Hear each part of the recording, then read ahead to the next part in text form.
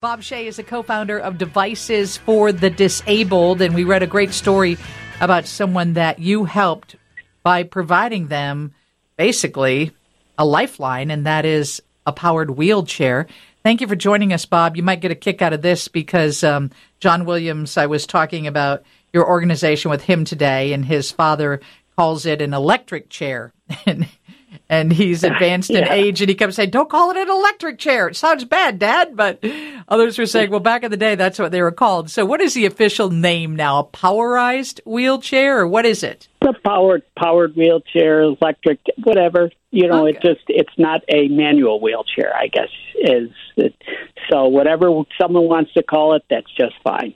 And it gives freedom and independence to people who are otherwise stuck in their house because they don't have the strength to, get out with a manual wheelchair. So tell everybody about your organization, Devices for the Disabled.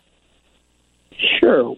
Devices for the Disabled was started by myself and a friend of mine, Ed Kane. And I had been diagnosed with a neurological disease called Guillain-Barré syndrome and ended up being totally paralyzed. And Ed was diagnosed with ALS. So our diseases had taught us how important this type of equipment is, wheelchairs, walkers, powered wheelchairs. It literally gives you your life back. And when Ed, his disease had progressed to the point that he was prescribed a complex powered wheelchair, he had insurance, and it allocated up to $2,500 for a wheelchair. Well, that complex wheelchair cost $30,000. Wow! Now, yes, and it goes up from there. So the question was not even just a poor person. Where does a middle class family come up with $27,000 for a wheelchair? Yeah.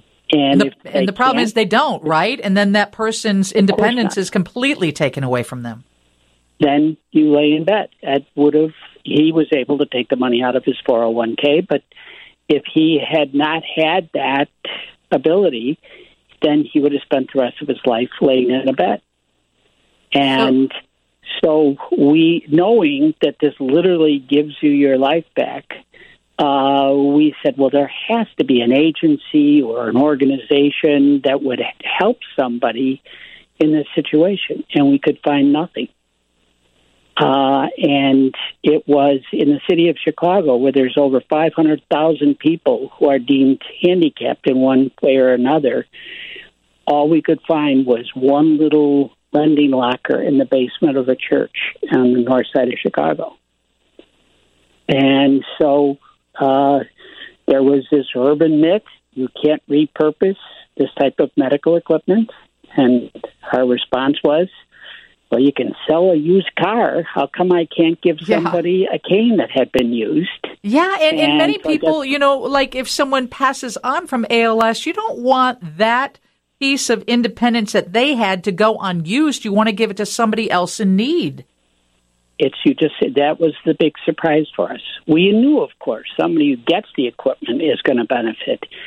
But for most of the people who donate the equipment to us, this was my mother's wheelchair. This was my husband's scooter. And now that I can give it to a nonprofit, and all our equipment, all our services are free. We charge for nothing. And I hear there's no red tape. No red tape. You. When someone comes in, most 80% of our patients are from safety net hospitals or clinics, and if you've been referred, you get the equipment, no questions asked. No, you don't have to provide documentation or anything like.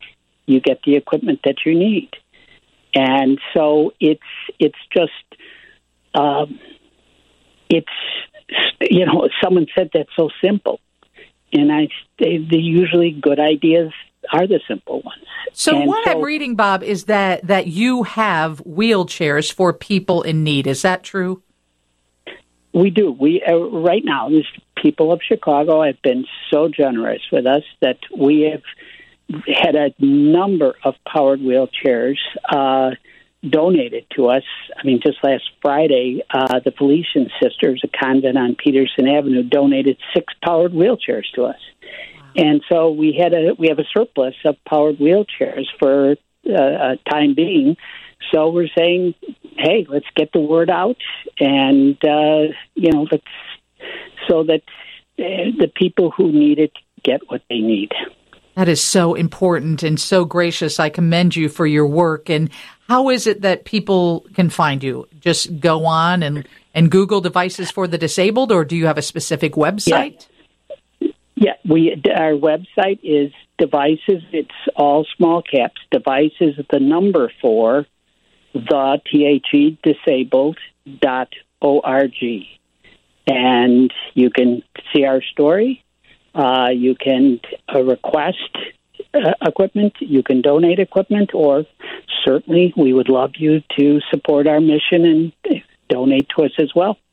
Absolutely. I will support your mission every chance I get. Thank you so much for sharing what is good news with us, not only developing a fantastic organization and giving back, but also the fact that they're willing to help you. So Devices for the Disabled, and use the number 4, not the word. That is Bob Shea.